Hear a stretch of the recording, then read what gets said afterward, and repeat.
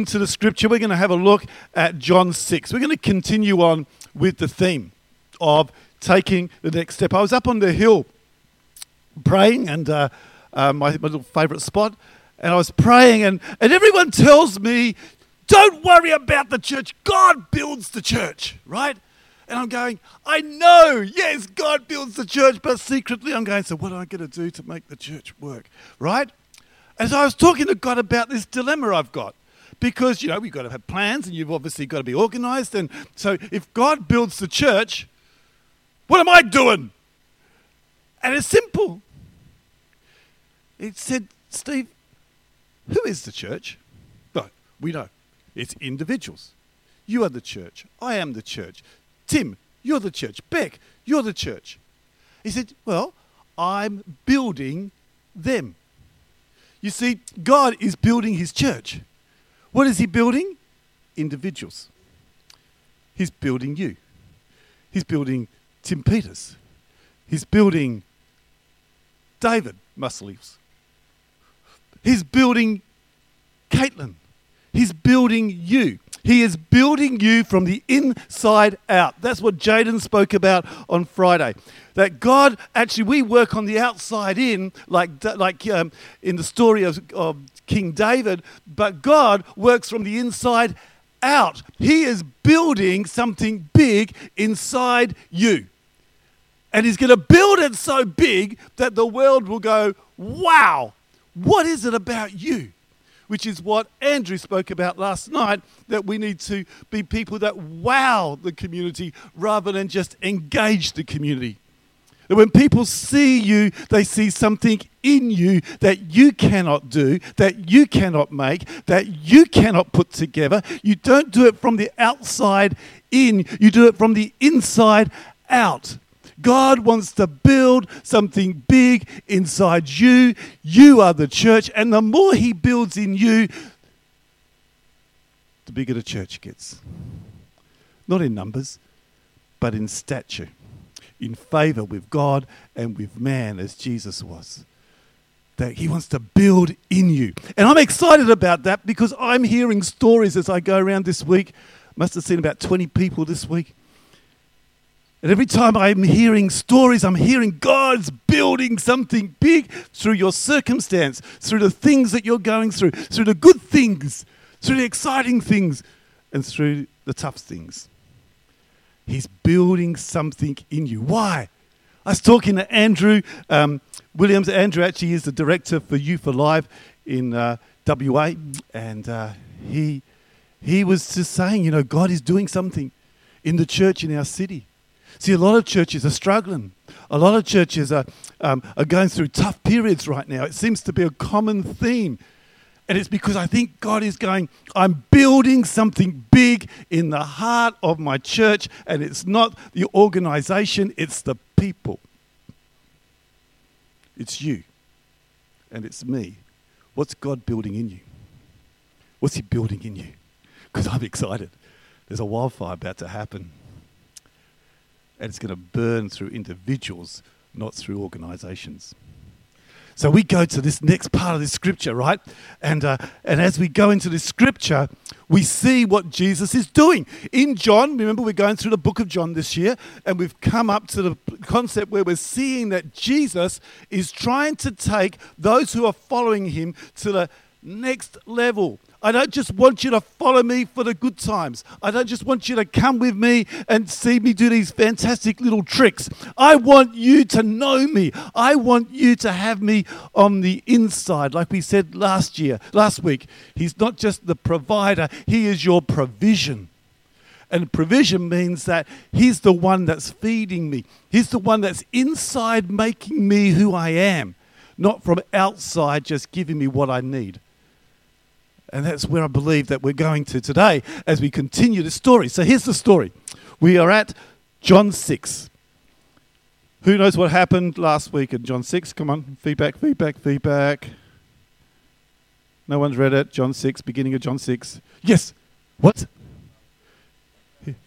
That was a different message. Yeah, try another one. Try another one. He was feeding the mob. Right. So, because you just looked it up. He's feeding the mob, right? And people are following Jesus because he feeds the mob. And they went and found him, and they were saying, Jesus, we're hungry. What are you going to give us? And he said, hey, I got nothing except me. And so we find that right now Jesus is taking people, those people who are following him, to say, I don't just want you to come for what I can give you. I want you to come to actually embrace me. I want you to come and connect with me. I want you to be here because of me, not because of what you get. We get to Jesus because of what we get, but I sense that Jesus wants us to come to him because of who he is. The Son of the living God, the great I am, the Savior of the world, the one that holds everything in his hands, the Creator, the King, the Prophet, the mighty God. That's why he wants us to come to him, not for what we can get, but for who he is. And he is the bread of life. Come on. I like that. I'm going to preach over here. Come on, Rach. Come up the front here. Woohoo! Okay, that's what it's about. And I think that's where God wants us to go today. So let's start with John 6, right down here. And if this message is a little bit disjointed, it's because I'm just going to flow with it today because I wasn't really prepared. So here we go. John 6:60. The words of eternal life is headed, if you looked it up in the King James. It goes like this. Therefore, many of his disciples, when they heard this, said, this is a hard saying. Who can understand it? Remember, he's talking about, I am the bread of life, and you've got to eat me, and you've got to drink my blood. Now, that's pretty hard to take, right? And these disciples were finding it, these followers were finding it hard to understand this.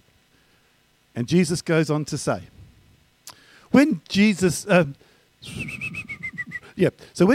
knew in himself that his disciples complained about this, he said, does this offend you? Everybody say, offend you.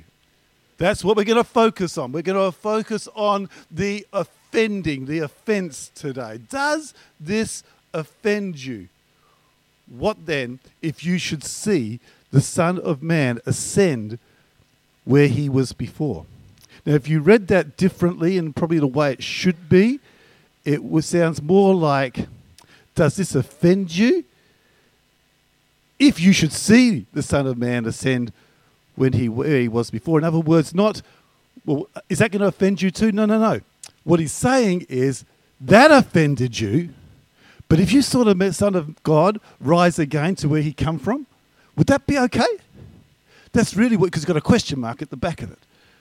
That's what he's really saying.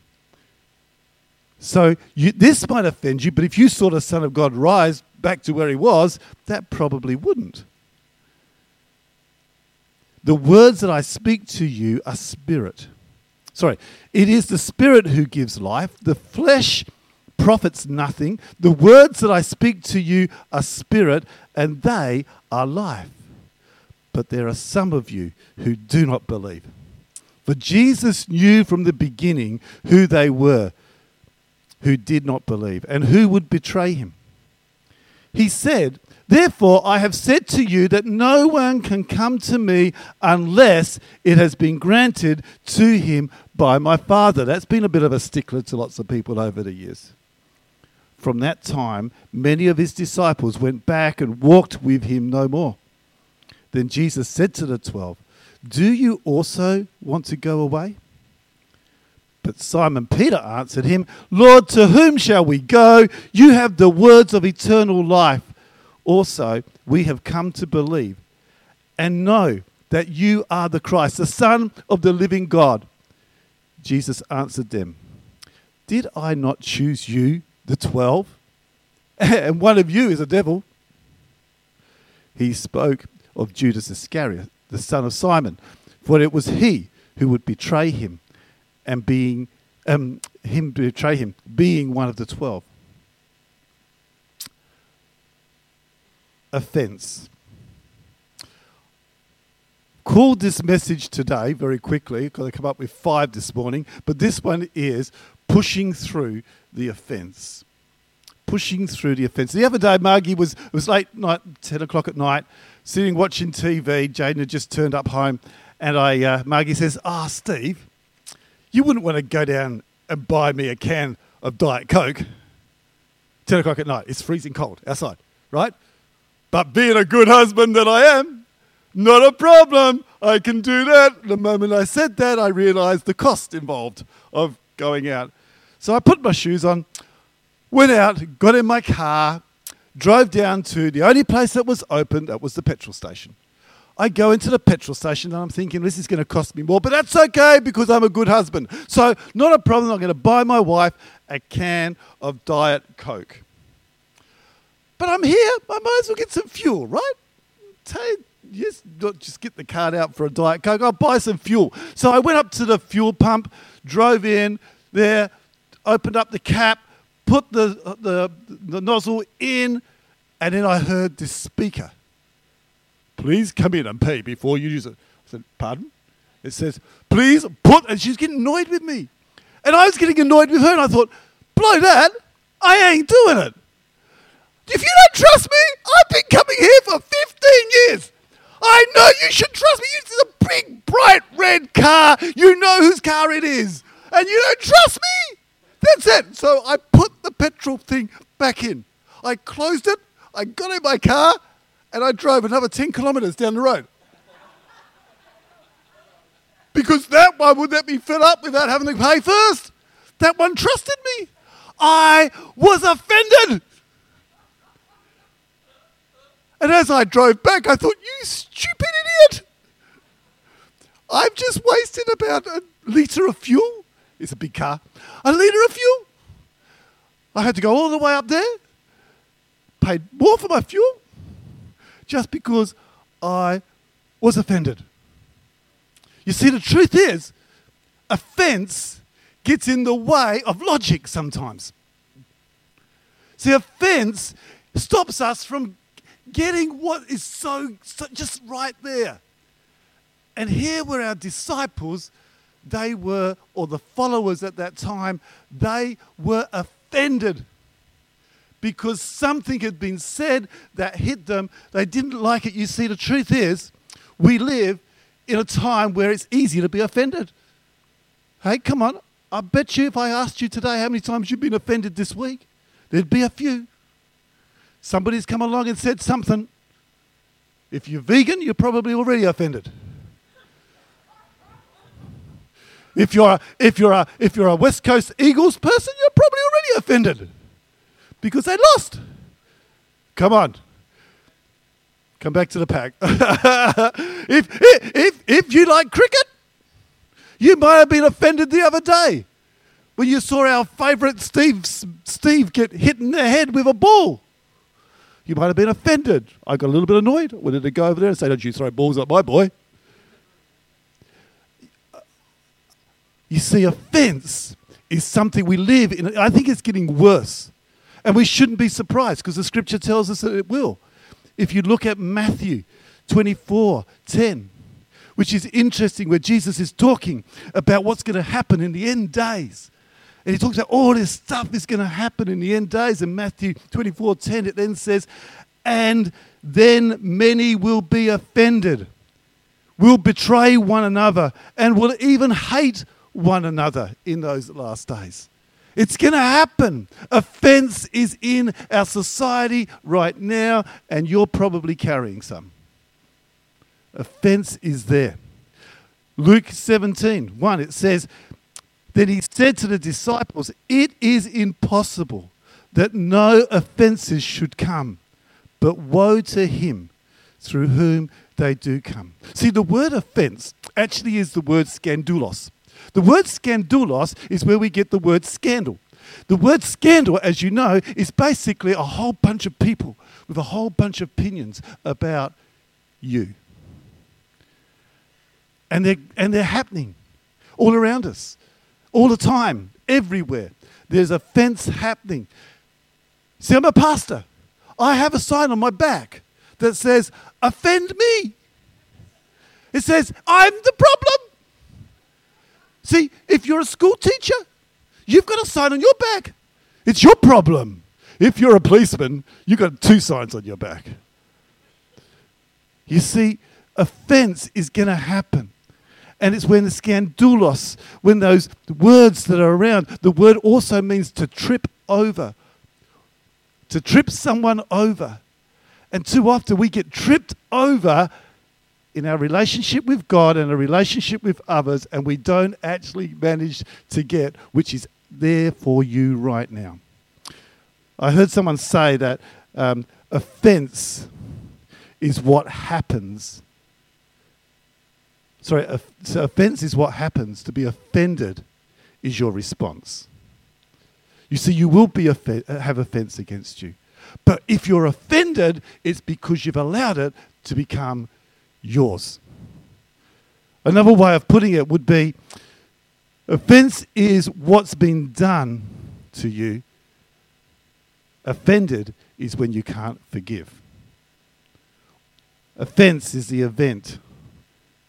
Offended is your decision. You see, here's the truth. You see, offense needs to have ground to be offended. To be offended means that you've got grounds for offense. Now, just say, for example, over here, Chris comes to me and he says, Steve, you have got the ugliest, most terrible green bunch of hair on your head. Now, you see, the truth here is that doesn't offend me. There's a couple of reasons why. One of them is I don't have hair. And second, if I did, it wouldn't be green. So you see, it's got nowhere to stay. See, if say, for example, let's have somebody else over here. Ruth says to me, gee, Steve, you really, really are hopeless at playing the piano. I'd go, yep, I am. That's not an offense to me, and I'm not offended because of that, right? Because it doesn't hurt me. But just say, I was wanting to be cool and wear cool clothes. And I worked really hard at wearing cool clothes. And as you see, I don't. And someone comes along and Tim says, gee, Steve, that's really daggy. That's going to offend me. Why? Because I'm working really hard. I think I'm okay with that. But you see, he said that and it's gone into my little heart here, which has been opened and it's now been offended.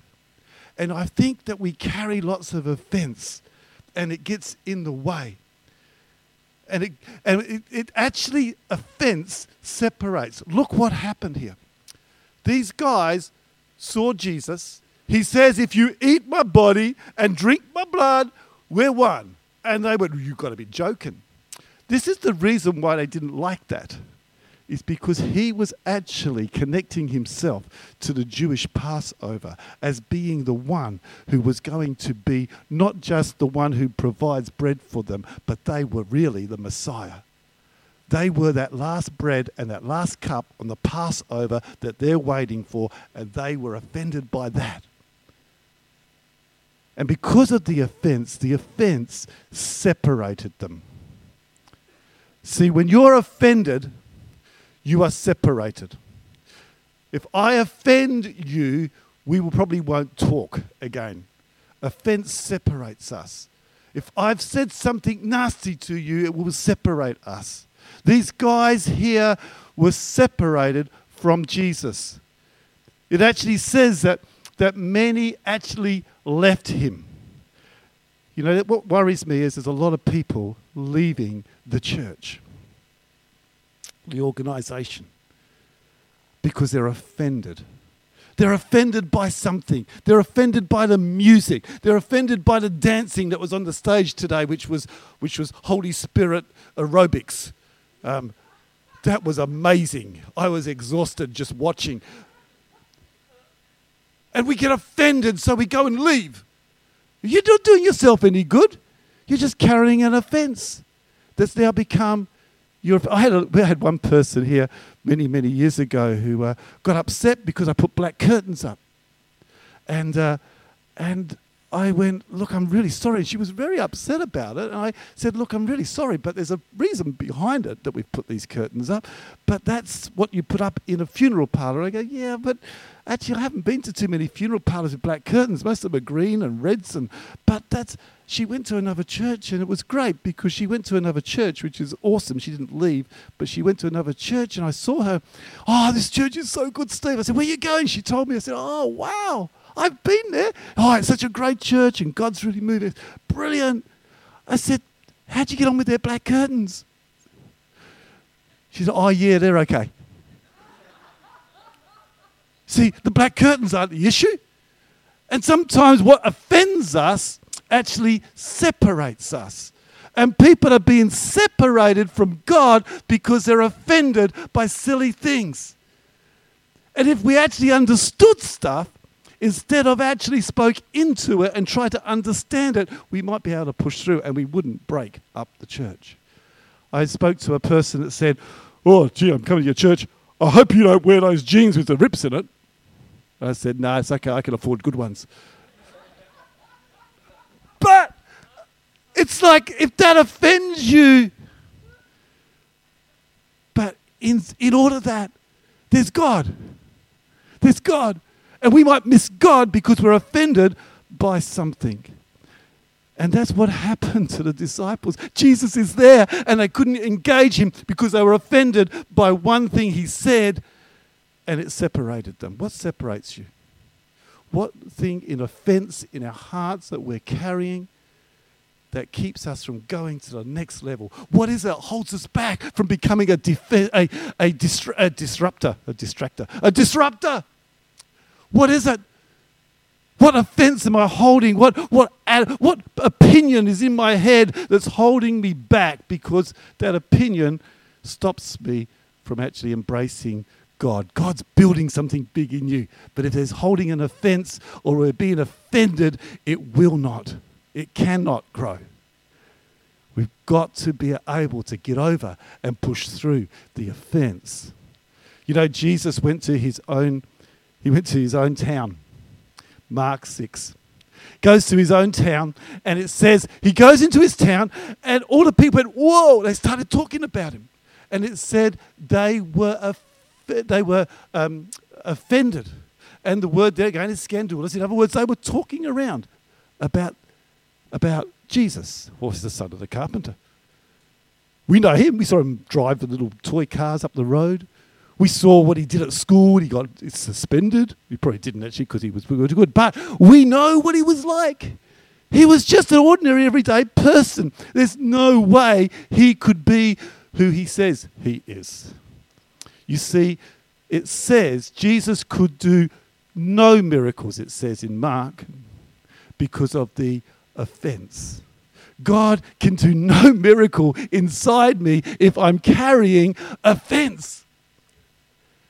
He cannot. Another scripture, offense and sin go together.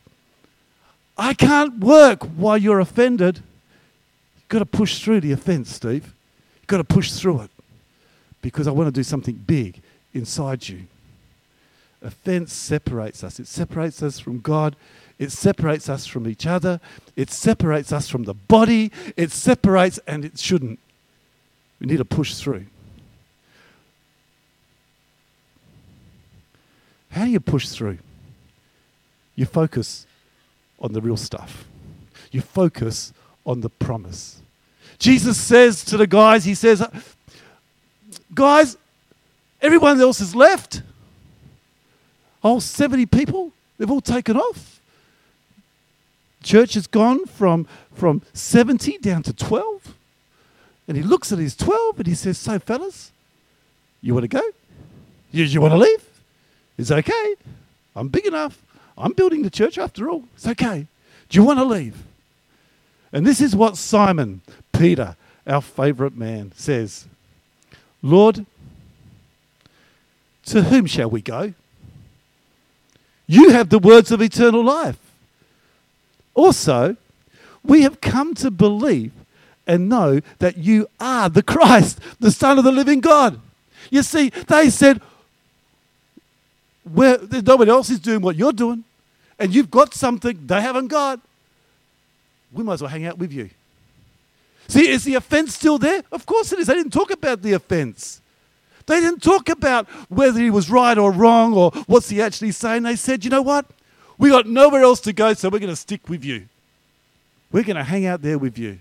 Why? Because you are the Son of the living God. And we want to understand all this stuff. I don't know where you're at with as a Christian, but there'll be a lot of stuff I still don't understand.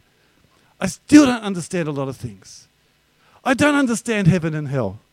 I thought I did, but I'm questioning it now. I don't understand whether, I was talking to a friend the other day about the homosexuality and stuff, and I'm listening to him, and I could have been offended because our opinions were different, and I could have easily have been offended and argued it.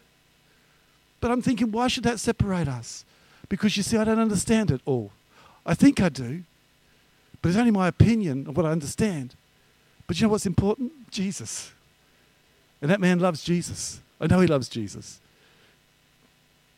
And sometimes our disagreements in whether the world is going to be taken up and people are going to just rise up from the graves, that's why I'm not going to be buried, okay? I'm going to be cremated. Because I don't want to come alive in a box and can't get out, right? So I'm just no way. So I don't know how it's all going to work out, right? I don't know. And we can have an argument about it. And it will separate us because you'll have your opinion and I'll have my opinion and we'll separate. That's why the church is so divided, because we say, well, church is going to be on a Saturday. And someone says, no, church is going to be on a Sunday. Says, well, I don't like you, so we're going to do it right and you're going to do it wrong.